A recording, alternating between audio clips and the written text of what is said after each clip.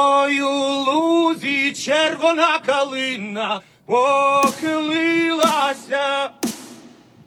чогось наша славна Україна зажурилася, а ми тую червону... Hello, everyone, and thanks for listening to Radio Free Hillsdale 101.7 FM. I'm Linnea Shively, and normally I host the Charger Culinary Corner for the radio, but today I have an exclusive interview with one of Hillsdale's very own sophomores, Amelia Smick.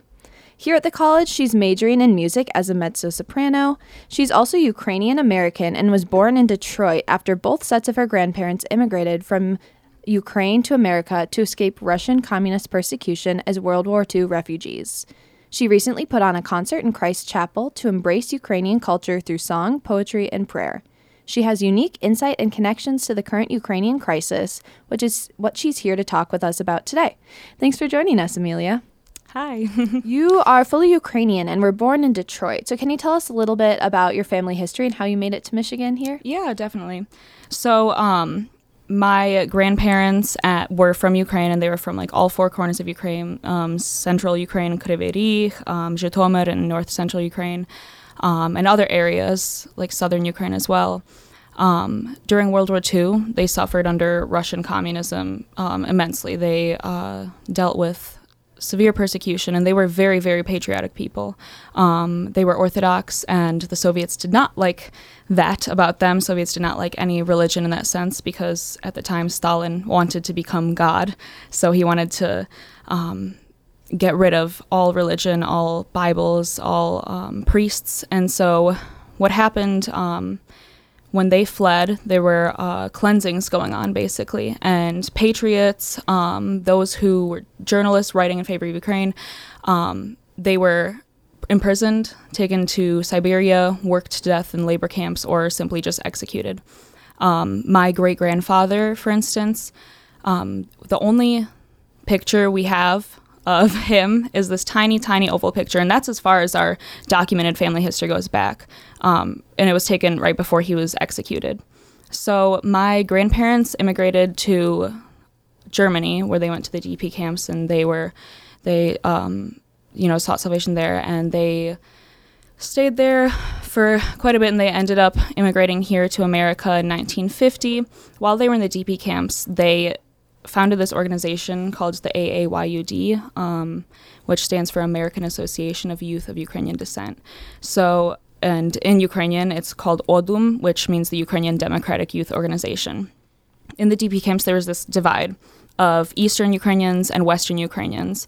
Western Ukrainians wanted to go back to Ukraine and fight against the Soviet Union with arms. And the Eastern Ukrainians, who had been persecuted, who had seen the brutality of the USSR, who had seen what Russia could do, knew that despite the strength of Ukrainians, Russia's arms were greater. And they said that if we go back to Ukraine and we, take up arms and fight the USSR, we will not survive. We will perish. That will be Ukraine's end. And they believed strongly in influencing the continuation of Ukrainian culture through song, through literature, through journalism, through education. So I grew up going to summer camps, going to events put on by the AAYUD. When I was 14, I was already studying Soviet persecution. Mm-hmm. I already knew the horrors that had occurred. And even when I was younger than that, I grew up knowing about the horrors of the Ukrainian genocide, and knowing about the gore and the disgusting things that happened because the Soviets hated Ukrainians so very much. And I knew that they hated Ukrainians because Ukrainians defied them. They knew that Ukrainians were stronger than them in some sense, in an intellectual sense, as my grandparents would put it, because that's the means that they believed that we would defeat the Soviet Union, we would defeat Russian communism, was through intellect. And so they did. Soviets heavily persecuted Ukraine. And all throughout time, Russia has sought to silence Ukraine, and it continues on today. Ukraine continues on today, not just in Ukraine, all over the entire world. And that's an amazing, amazing thing that my grandparents believed would be done through means other than arms. So here in the United States, they immigrated here in the 1950s, and the Ukrainian community, so first they immigrated to Pittsburgh, and they stayed there for a bit. That was like where the coal mining towns were. But then they ended up moving to Detroit, which is where they had friends, and my grandparents on my mother's side moved to Minnesota. She's from St. Paul, and those are two great Ukrainian communities. So in these communities, Ukrainian patriotism was taught to us since we were very, very, very young, and it became instilled in us that our identity and everything about us was rooted from being Ukrainian. And this is true. I do believe a lot of my personality and a lot of my loves of music and writing and reading, all the things that I do love, come from my Ukrainian identity. And our communities are extremely, extremely strong here. Our grandparents did a great job of maintaining the culture, passing the language on to us, and continuing religion here in the United States, which isn't necessarily the easiest thing to do from what I understand. But yeah. Yeah, absolutely. And music seems to be a huge part of your life, especially within your Ukrainian culture as well. So you did recently just put on a concert at Christ Chapel, once again, to embrace Ukrainian culture through song, poetry, and prayer. So where did you get this inspiration from the event, and how did you put that together? Oh, that was a big task, and I didn't quite realize it was. I knew I had to do something. There's this feeling of helplessness that Ukrainians have while we're over here, and I've seen it in my friends in the community. They're always trying to find ways they can help, and it's never good enough. My own sister went over to Romania and came back, and she wants to go right back there because being here and helping is just not enough when we see our own people dying and being murdered and slaughtered and raped. So I knew I had to do something, and I looked back at the way I was raised to love Ukrainian culture, which a big part of it was through music. I grew up going to concerts. There are Ukrainian ensembles here in America. There's the Ukrainian instrument, the bandura, that I grew up playing at Ukrainian camps here in America. There's a huge Ukrainian music community, and if you're Ukrainian, it's most likely that you know how to play an instrument and sing, and know 1 million folk songs. So I was raised singing Ukrainian folk songs, and then once I started working at these summer camps for the organization that my grandparents founded, I began teaching Ukrainian folk songs to the next generation of Ukrainians, and it really is like what flourished my love of being Ukrainian, because if you listen to our music, it is very, very patriotic in not really the sense of the word that many would think. It's patriotic in the sense that it is it talks about a lot of really beautiful things about the Ukrainian culture. And one of the biggest things is our tie to nature and our tie to this earth, and even like our Ukrainian Orthodox traditions are still in touch with what the pagans originally had their rituals and regarding nature. And our songs continue this in us, and it continues the idea of strength in the Ukrainian community. A lot of our songs reflect, especially like the songs of the Cossacks, the songs of the, militant groups in the early 1900s. There's one, for instance, called In the Bush There's a Red Kalina. A kalina is I forget what the berry is called. I don't know what it is in English, but it's a little red berry.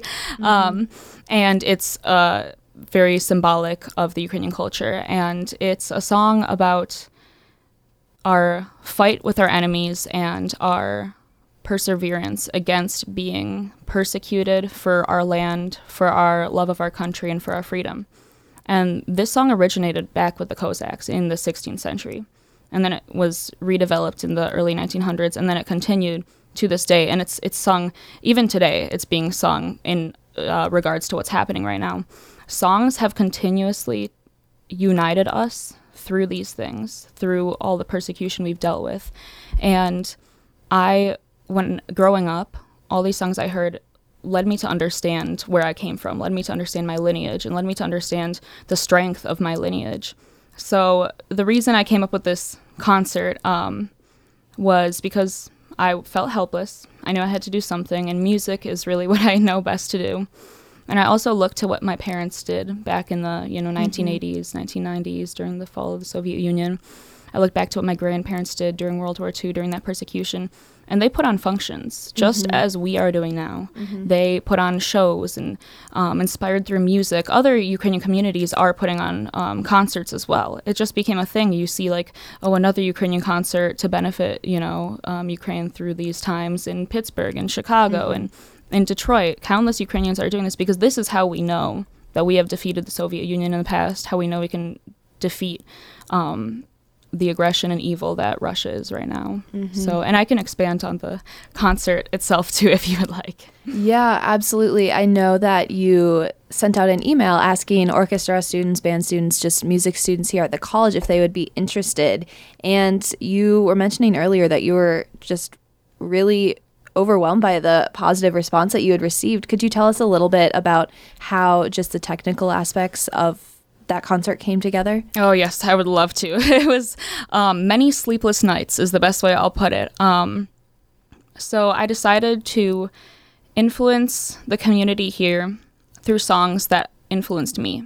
And I selected songs that were close to my heart. For instance, one of them is a song regarding, it talks about cranes flying away, and it's sung often at funerals, and it is to honor the dead. And I grew up knowing this song, and I ended up composing or arranging a vocal quartet with flute and trumpet for that. I arranged just about every piece. I think there was one piece that I did not arrange. I was able to have two of my own compositions performed. One of them is called Reflections on Holodomor, the Ukrainian genocide. And in it, I took a variation of a folk song, and the words to it are, and the world went silent as, we were dying. And it talks about the idea of silence as the world watches Ukrainians suffer. And I wrote this last year, without any context of what's happening today. And it is just as relevant today as it was last year, as it was in 1932, as it was all throughout Ukrainian history. The other song that I wrote was called Chornobrivtsi, which is the marigolds. And I took the melody of the Ukrainian folk song, which is about marigolds, and I set it to the text of Where Have All the Flowers Gone by Pete Seeger, which is symbolic of the cyclical nature of suffering and war. And I set it to my own text as well. And I wrote that to honor Ukrainian soldiers today. And so that was a vocal duet performed with piano and sleigh bells, percussion. And so I just realized what I had to do, and I did it. I stayed up all night long composing, sitting in Howard for endless hours. I worked with the amazing, amazing volunteers to schedule rehearsals amidst all their midterms and their classes. I led rehearsals. There was one point in which I started a rehearsal at 4 p.m. It went until 8 p.m. and then I worked from 8 p.m. until 9 a.m. the next morning, and then went to classes the next day. Composing is not a quick task to accomplish. Running rehearsals is not a necessarily easy thing. It is a very rewarding thing, though, and the dedication of the volunteers, I will be eternally grateful for them. They really supported me through this. They knew that it was not an easy task for me. They knew that my heart was heavy, and they did everything they could to help me through this and to learn the Ukrainian language. And I will continue to tell people that in 6 days, in under a week, these amazing musicians mastered the Ukrainian language and the songs that I gave them. My father came up to me after the concert and said, "It sounds like they're native Ukrainians, the way that they were singing those songs." And I watched my parents during that concert, and they had tears in their eyes, because in the email that I sent out, I wrote to people that my love of music comes from the feeling I felt when I would sing and see old Ukrainian people tear up. And when I was young, I didn't have quite the developed voice, so I can't say it was about the beauty of my 6-year-old little shrill voice, but I can say it's because they were watching a little Ukrainian girl in America sing songs that were banned in Ukraine, that were forbidden to be sung in Ukraine when they lived there, because they were too Ukrainian. And just as I saw that in the elderly in the Ukrainian community when I was younger, I saw that in my parents when I was performing that concert. And I was extremely, extremely moved by the support and the kindness from everybody who came to attend and everybody who participated. And thanks for listening to Radio Free Hillsdale on 101.7 FM. I'm Linnea Shively, and I'm here with Amelia Smick, a sophomore at Hillsdale College, who's giving us an inside look at the Ukrainian crisis through some family connections that she still has with Ukraine. And switching gears from the concert to talk a little bit more about the Ukrainian crisis itself, Russian President Putin claims that Ukraine is committing a genocide against a minority Russian population in Ukraine. But reports of mass graves and evidence of other atrocities keep coming out and keep getting revealed almost daily now after Russia pulled out of northern Ukraine. So what else isn't being consistently reported about this crisis? Well, first I'd like to address that what he's saying is obviously, it's obviously almost comically incorrect. It's not true, and there's tons of evidence regarding it. But the even more comical thing, the thing that I find sad, disappointing, and yet comical, is that people believe him. And that is the power of propaganda. That's something we need to very much so pay attention to, is that, yes, he is making these claims that just seem out of line. Sure, yeah, the Ukrainians are committing this genocide against the minority Russian population, as you said. There's not a single truth in that statement. But people still believe it. I've seen people say that these people in the streets are actors being paid to pretend that they're dead. That there's, Ukrainians posting videos saying that it's not what they're saying it is. It's Russia's not persecuting us. Well, who do you think those quote unquote Ukrainians are? Propaganda is not obvious. It is not something that's necessarily easily identifiable to those being influenced by it, and those being influenced by it very rarely know that they are. That's how propaganda works. It's sinister. So, regarding what's not being reported, right now the internet is being flooded with graphic images, with content of what happens daily. We are watching the genocide happen in real time, and that very much so troubles me. But what troubles me more is that we are watching it happen in real time, but we are having the same reaction that the world had to the Ukrainian genocide in 1932 to 33, when they weren't watching in real time, when they heard rumors of it, when they were told, oh, there's this famine in Ukraine, and some said, oh, man-made famine by Stalin, and Stalin responded and said, no, it's their grain, while he was raising the grain quotas. The world stayed silent through that, and the world isn't necessarily staying silent, it's staying passive, and it has to do with the influence on especially the West, the weakening of mankind, as I would put it. And I would also attribute it to the concept nowadays of not being able to take authority. And I'll go into this just a little bit. I think that today our society is very much so based on crediting other authors. Very few are willing to be their own author and to take their own stance. We rely on copious amount of footnotes to give us quote-unquote authority. We are writing books about books about books about books. We are living in a society today that is not generating its own ideas, that's not... we think that we're progressing. But how can we progress if we're just recycling what others have said? Mm-hmm. And so in regards to that, people are not coming up with their own beliefs on this. People are not actually looking into themselves to understand what's happening, into history to understand what's happening. They're looking at what social media is putting out there, what news outlets are putting out there, and there's so much out there on all of this. So it's very troubling to me to see people base their beliefs just solely off of what they scroll through on Instagram.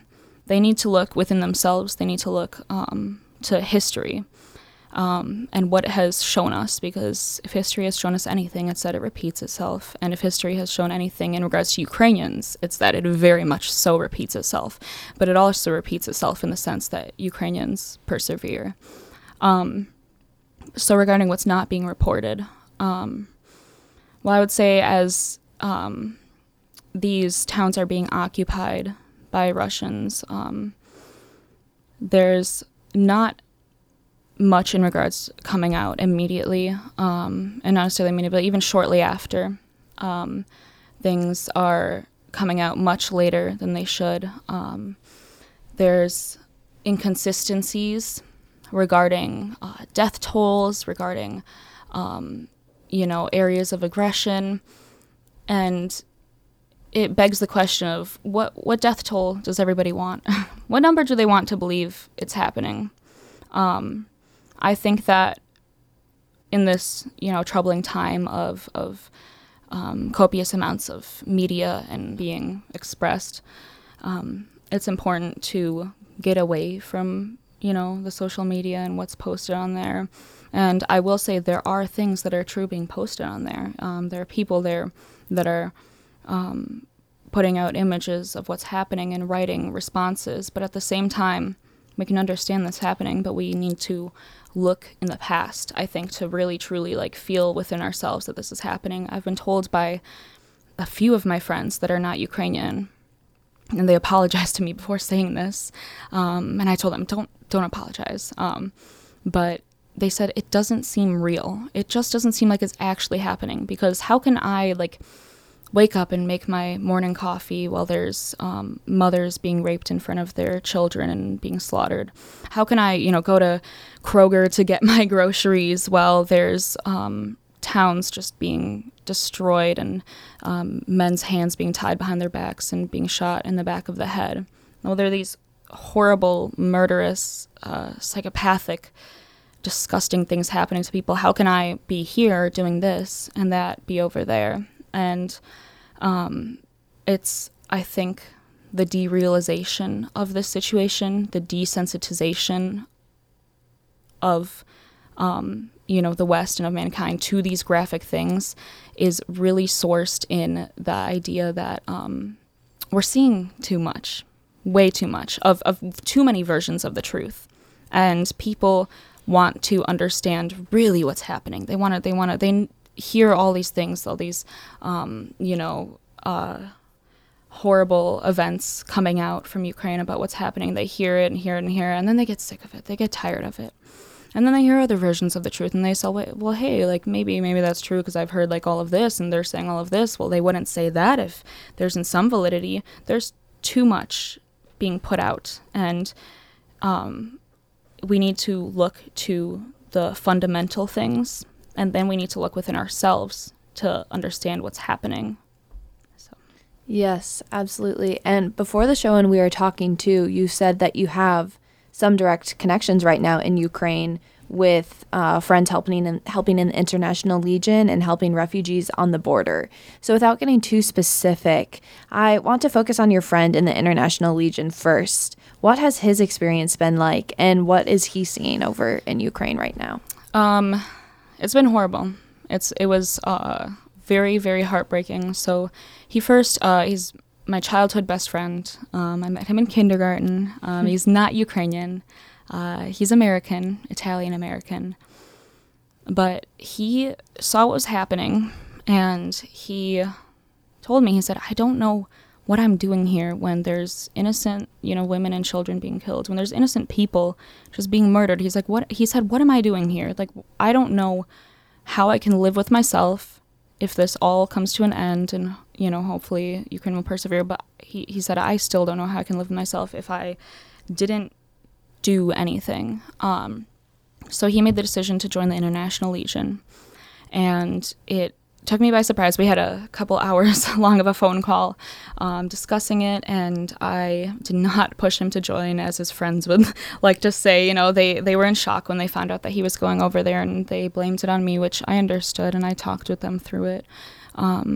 And I sat on the floor with them and held their hands as they cried about him leaving as soon as he had left the room.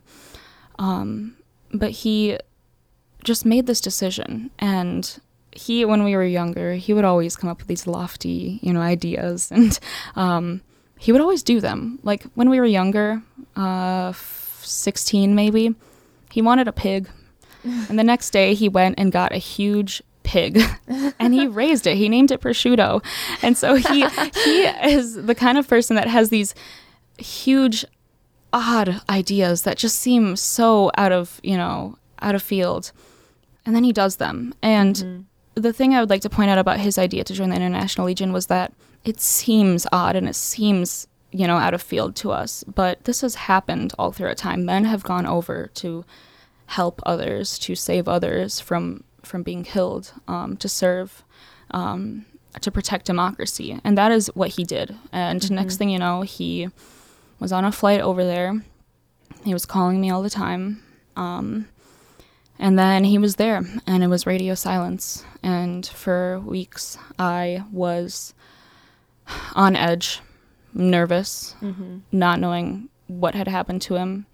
He basically had a unit that he was a part of, and he told me that there were like various nationalities in that unit. There was, I guess, another Italian guy that he enjoyed talking with, and what they would do is they would walk. He said we walked so much, and he said he's never walked that much in his life, because I had told him when he called me after this had all ended, I said go on a walk to clear your head, and he said I will not go on a walk again. And they would walk through villages. And he told me, he said, there's just so much dead, just everywhere in the streets that they would walk through, and they would basically be looking for Russian occupation. And the straw that broke the camel's back, and I guess that's a bad way to put it, because it didn't break his back. It was just a sign to him that he needed to return home for now. There was shelling that was happening just like a couple 100 yards away from him, and it blew out his eardrum, so he lost hearing in his right ear, and he had scars, wounds all over his face. He sent me a picture, and I wept when I saw that picture. It was horrible to see him that way, because he was both injured and so skinny from being there. He said they ate canned meat during their time there, canned ham, and he told me, he's like, it wasn't really that bad, because I was pretty disgusted by that. But I think one of the hardest conversations I've ever had in my life is when he made it out of Ukraine, and on his way out of Ukraine, he was in Lviv, and on that day, Lviv was being shelled. Just out of chance, he ended up there, and then it started being shelled, and I prayed so hard for him to make it to Poland. And then he calls me. He texted me that he made it out of Poland. He was in a hotel, or actually he was in a hostel. And he called me from the floor of a pub in Poland. And he had been in that pub for 11 hours. He was on the floor of a bathroom, I should say. He had been in that pub for 11 hours, and he called me, not of sound mind. He was drunk. And he had been drinking all day, absinthe. And he had a concussion, and I told him, I said, you better be careful. You need to be very careful of, drinking. But I also told him that he needs to be forgiving of himself, and there's no understanding of how to cope with this, and that him being on the floor of a bathroom of a pub in Poland, having been there all day, was honestly maybe one of the only reasonable ways to cope with the things he had seen. And I think the saddest part of that conversation was when he cried to me and said, I am sorry. I'm sorry for leaving. And my heart broke. I did not know what to say back. I told him that he has nothing to be sorry for. I told him to go. I asked him if he could find a place to buy a journal and a pen. And he said yes. I also told him to drink lots of water, and he said yes to that too. And I said, when, you get out of that pub, I want you to go get a journal, get a pen, and everything that's in your head, I just want you to write it all down. And then you don't have to think about it anymore. Then it's not in you anymore, and you don't have to remember it. And he said to me, he said, okay. He said, that's kind of like throwing up. It feels really bad at first, but then you feel better after. And I said, yes, exactly. So then he calls me a few days later. He's in Paris. He had missed his flight connecting from Paris to Detroit. And so he was in a hotel at the airport in Paris, and he was on the phone with me, and he told me that he had been writing in that journal since that day. And he said that his journal entries throughout his writings, he said, I think I'm getting a little bit better. And I said, how so? And he said, well, the writing in my journal in the beginning is just so messy and all over the place and scribbly. And then he said, now it's pretty neat. And he said, I've even started drawing. And he sent me a picture of one of his drawings. And it was a bird that was in the shape of a Ukrainian trident. Like it was flying downwards, and it looked like the symbol of Ukraine, the Ukrainian trident, the trezub. And he sent it to me. And I realized that was maybe one of the best things he could do, was just to write it down so he didn't have to think about it, because there's no way to even understand how to live after you've seen such things. And so most recently, the phone calls I've had with him, he was at work, and I guess his coworkers, they were very insensitive and asked him, oh, how many dead people did you see? Did you get shot at? Did you kill anyone? And he called me immediately after, and he said, I do not know how they can ask these questions. He said, no one will ever understand. And I told him to write it down, write down how he felt. So right now he is learning how to go on, and I think the way that he's found to go on after this is to continue his efforts for Ukraine. He told me on his way back, he said, the only thing motivating me to go back to work is just knowing that I'm going to go back, make money, and donate it to Ukraine. And his friend has a food truck, and he told me that he wants to tell his friend to make these like Ukrainian pastries to sell at the local fair in Detroit to raise money for Ukraine. It's the only thing that's really like keeping him going at this point. But he is a hero in every sense of the word.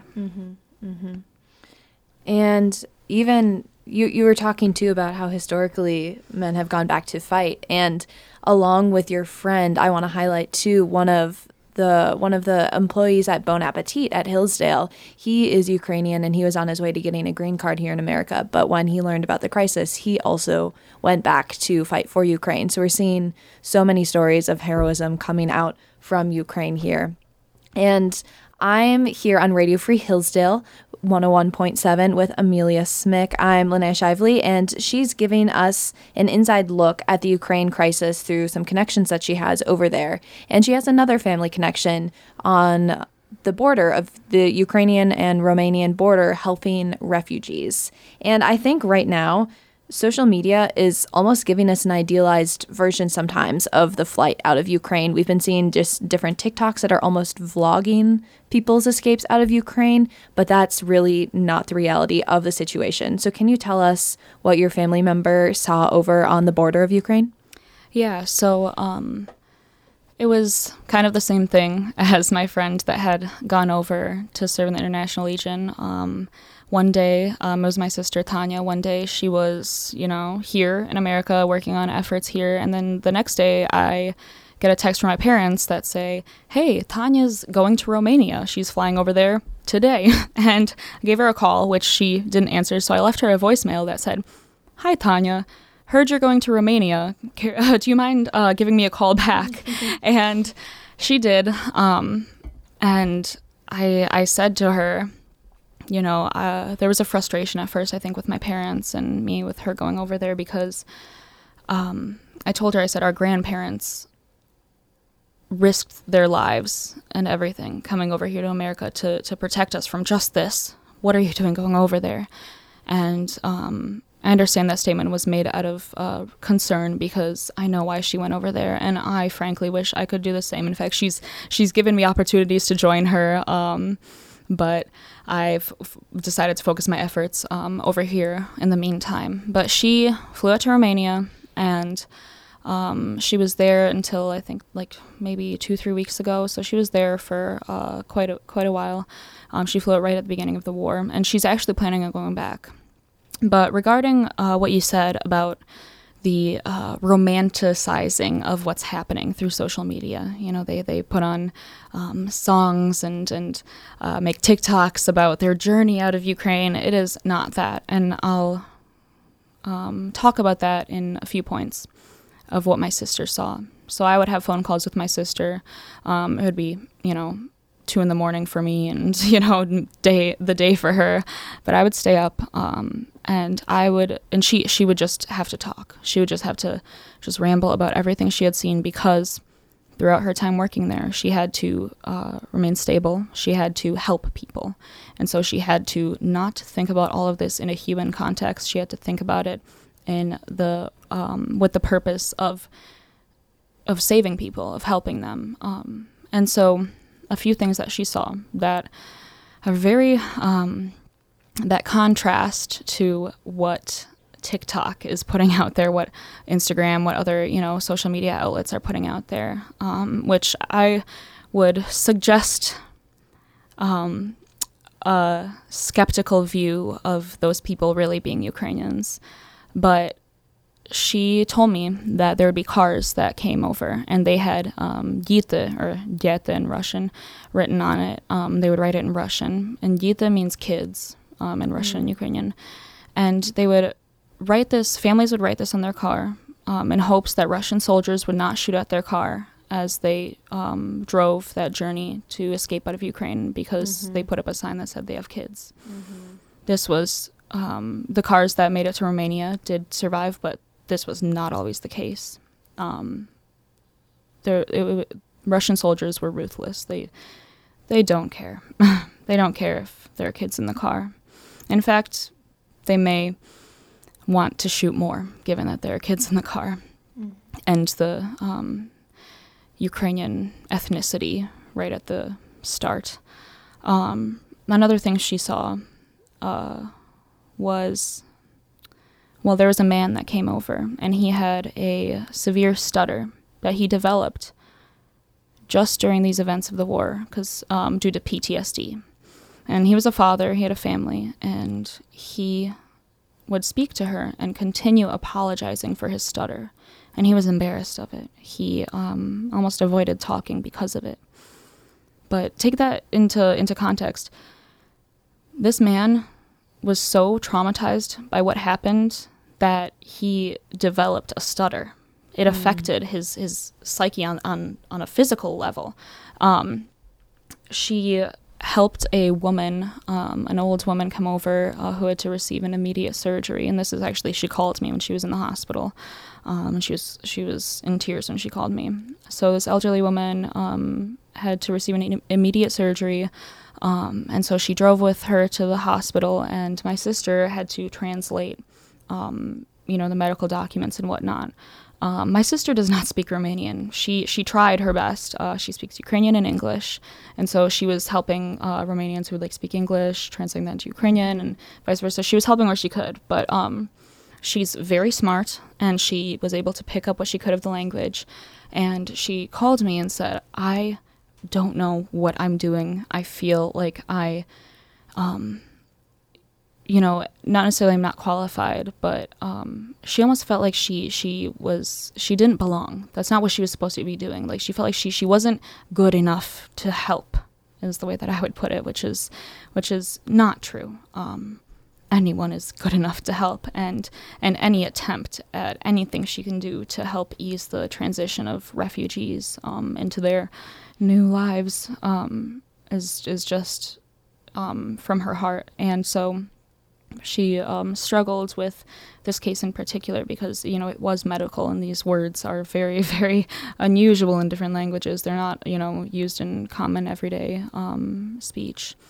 And so she also saw a lot of children and families, and they would give them new stuffed animals and whatnot to, kind of give them a fresh start.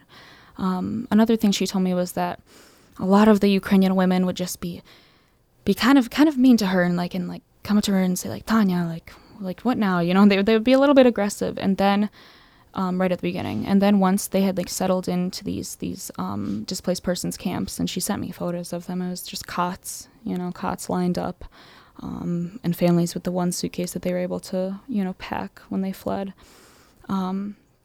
She said that immediately upon arrival, they were in angst. They were angry at Russia, at the world, and at her, because they had nobody to express that to. They were confused. They wanted to protect their families. They were upset for what was happening to their families. And so they would take it out on her. And, it brought her down at the beginning. But then once they were settled in, once they had a path of where they were going next, they would come up and hug her and kiss her and thank her for everything she's done for them, because they knew all along that, there's only so much that can be done, and that the evil in this is Russia. But the things she saw, she still has not told me everything about. She had a very difficult time documenting all of this. I think there's a misconception that when people go over there, they get to bring back these hero stories, and anybody that really does go over there, and even to other countries like Germany, Poland, and they have things to boast about and brag. I don't know. I would say be skeptical about that, because my sister, my friend, they cannot even bring themselves to understand what happened, because what happened was not human. The things they saw were not of humanity, and that breaks a person, and it also strengthens a person, but it really does break them. And she is learning to cope with that. My friend is learning to cope with it, and it's PTSD. It's war PTSD. It's PTSD from a crisis that somebody with humanity, no human can really understand. And so she's working on being able to tell people and tell the world of the things that she deems worth telling, enough importance to tell. But she really is very skeptical about exploiting the refugees and the pain and suffering that they are going through right now. And so she wants to go back. She feels helpless here again, and she, I believe, is going to be going back to Romania in the next few weeks. Mm-hmm. Mm-hmm. And just like some of your friends were mentioning earlier on the show, you said how it just feels almost surreal. It's really easy to get caught in our Hillsdale bubble, caught in our American bubble over here. So what can Hillsdale students, what can listeners here on the radio, what can we really do to help the situation? Where can we get accurate information about it? How do we make this, how do we stay more connected to this situation in Ukraine? So you stay more connected by staying more human than what the evils of Russia and all those who follow in pursuit, more human than what they want us to be. Because when you feel the suffering of every living thing, that's humanity, that's consciousness. And so first I would say, I would urge introspection, and I would urge taking authorship of your own thoughts. And finding it within yourself to fight the desensitization, because we are all victim to it, me included. We are all being influenced by things beyond our control, is one way to put it. But I think we're all aware of a lot of the manipulation that's happening with different world powers. But at the same time, we're all still, on social media. We're all still reading these things and falling victim to the lack of original thought and the desensitization that I think is infecting us over here. So that would be step one, is to understand how to feel something in regards to what's happening right now and feel that it's real. And part of that would be, again, looking to history. And I stress history so very much because that is what I grew up learning, was Ukrainian history. My father was a history major. at U of M. And so he very much so stressed the importance of knowing history, because then you don't need to hear what the news tells you to understand what's happening, because it's happened before. And you don't need to hear necessarily the opinions of journalists in the news telling you what happened, their views of it. Then you can look at what is happening and you can create your own views, because I think right now we need the footnotes. We need to cite our sources so very much to the point where we're citing our sources on what we deem original thought. The other step I would say would be to continue researching, but being very wary of the sources. The Kyiv Independent is the source that I like to go to. Accounts of people that are over there, Ukrainians, even Zelensky, the Ukrainian president, I would say Zelensky has said things that I so wish leaders in the West would have the courage to say, to have the original thought and authorship to say. But looking at these things, I would also say one of the big things, if people desire to do something to help, it's contacting, government officials. It's writing those letters, and I think I mentioned this last time, but my own mother, when she was 12 years old, wrote a letter to President Carter asking him to free the Ukrainians from communism. And she wrote, in parentheses, "Please write back, thanks," at the end of it.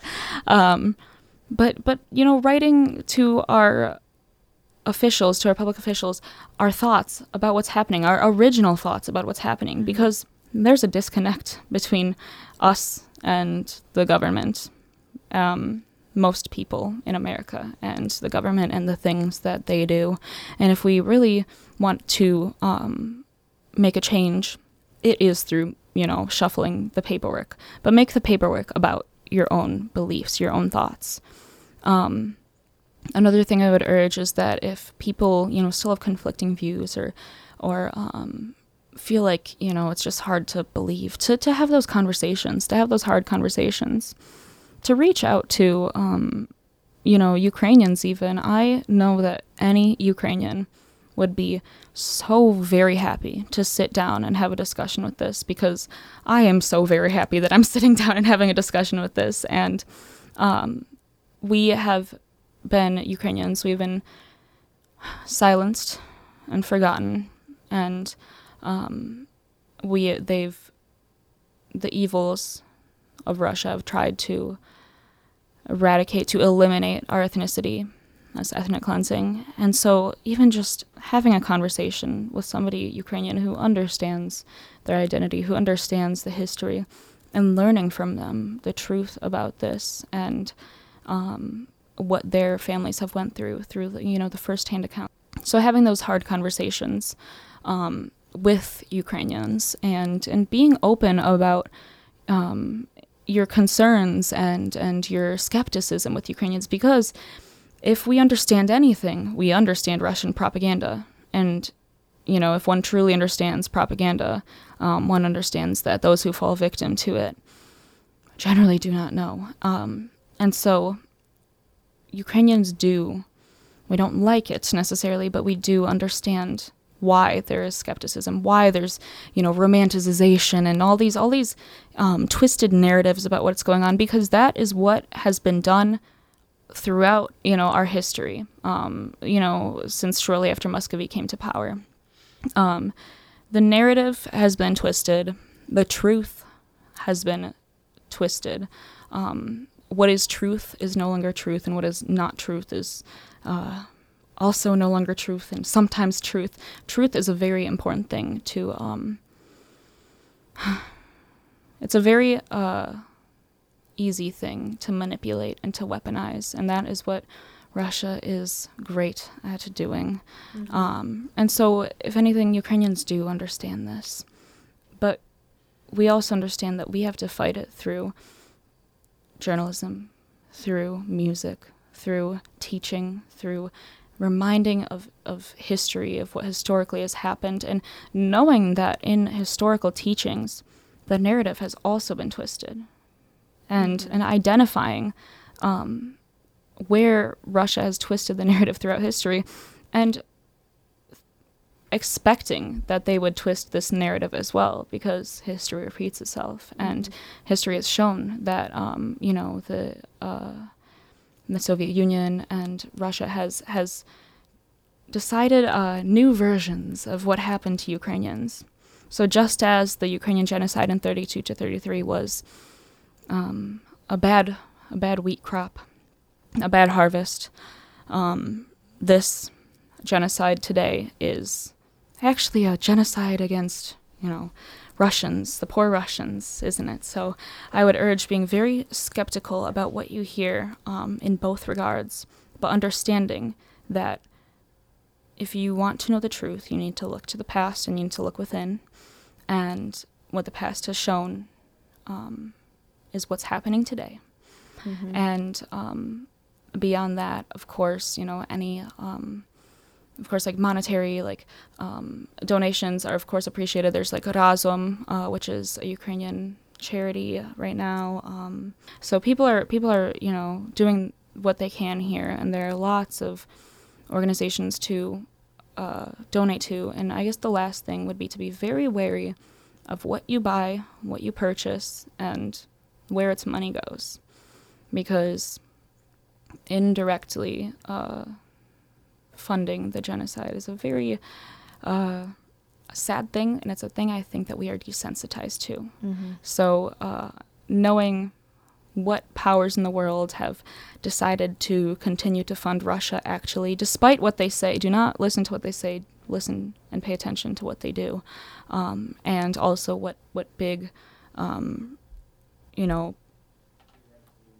companies here in the United States, which ones are continuing to contribute to Russia despite what's happening. And thank you so much today, Amelia, for taking the time out of your day to talk with us about the Ukrainian crisis. You have a true passion for getting the information out, and it was really great to talk to you and hear from you and all of your experiences.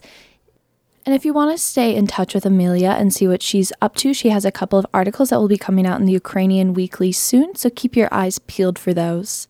Otherwise, we want to give you a big thank you all a big thank you for listening into our conversation today. I'm Linnea Shively on Radio Free Hillsdale 101.7. This has been Amelia Smick, and have a great rest of your day. Чогось наша славна Україна зажурилася.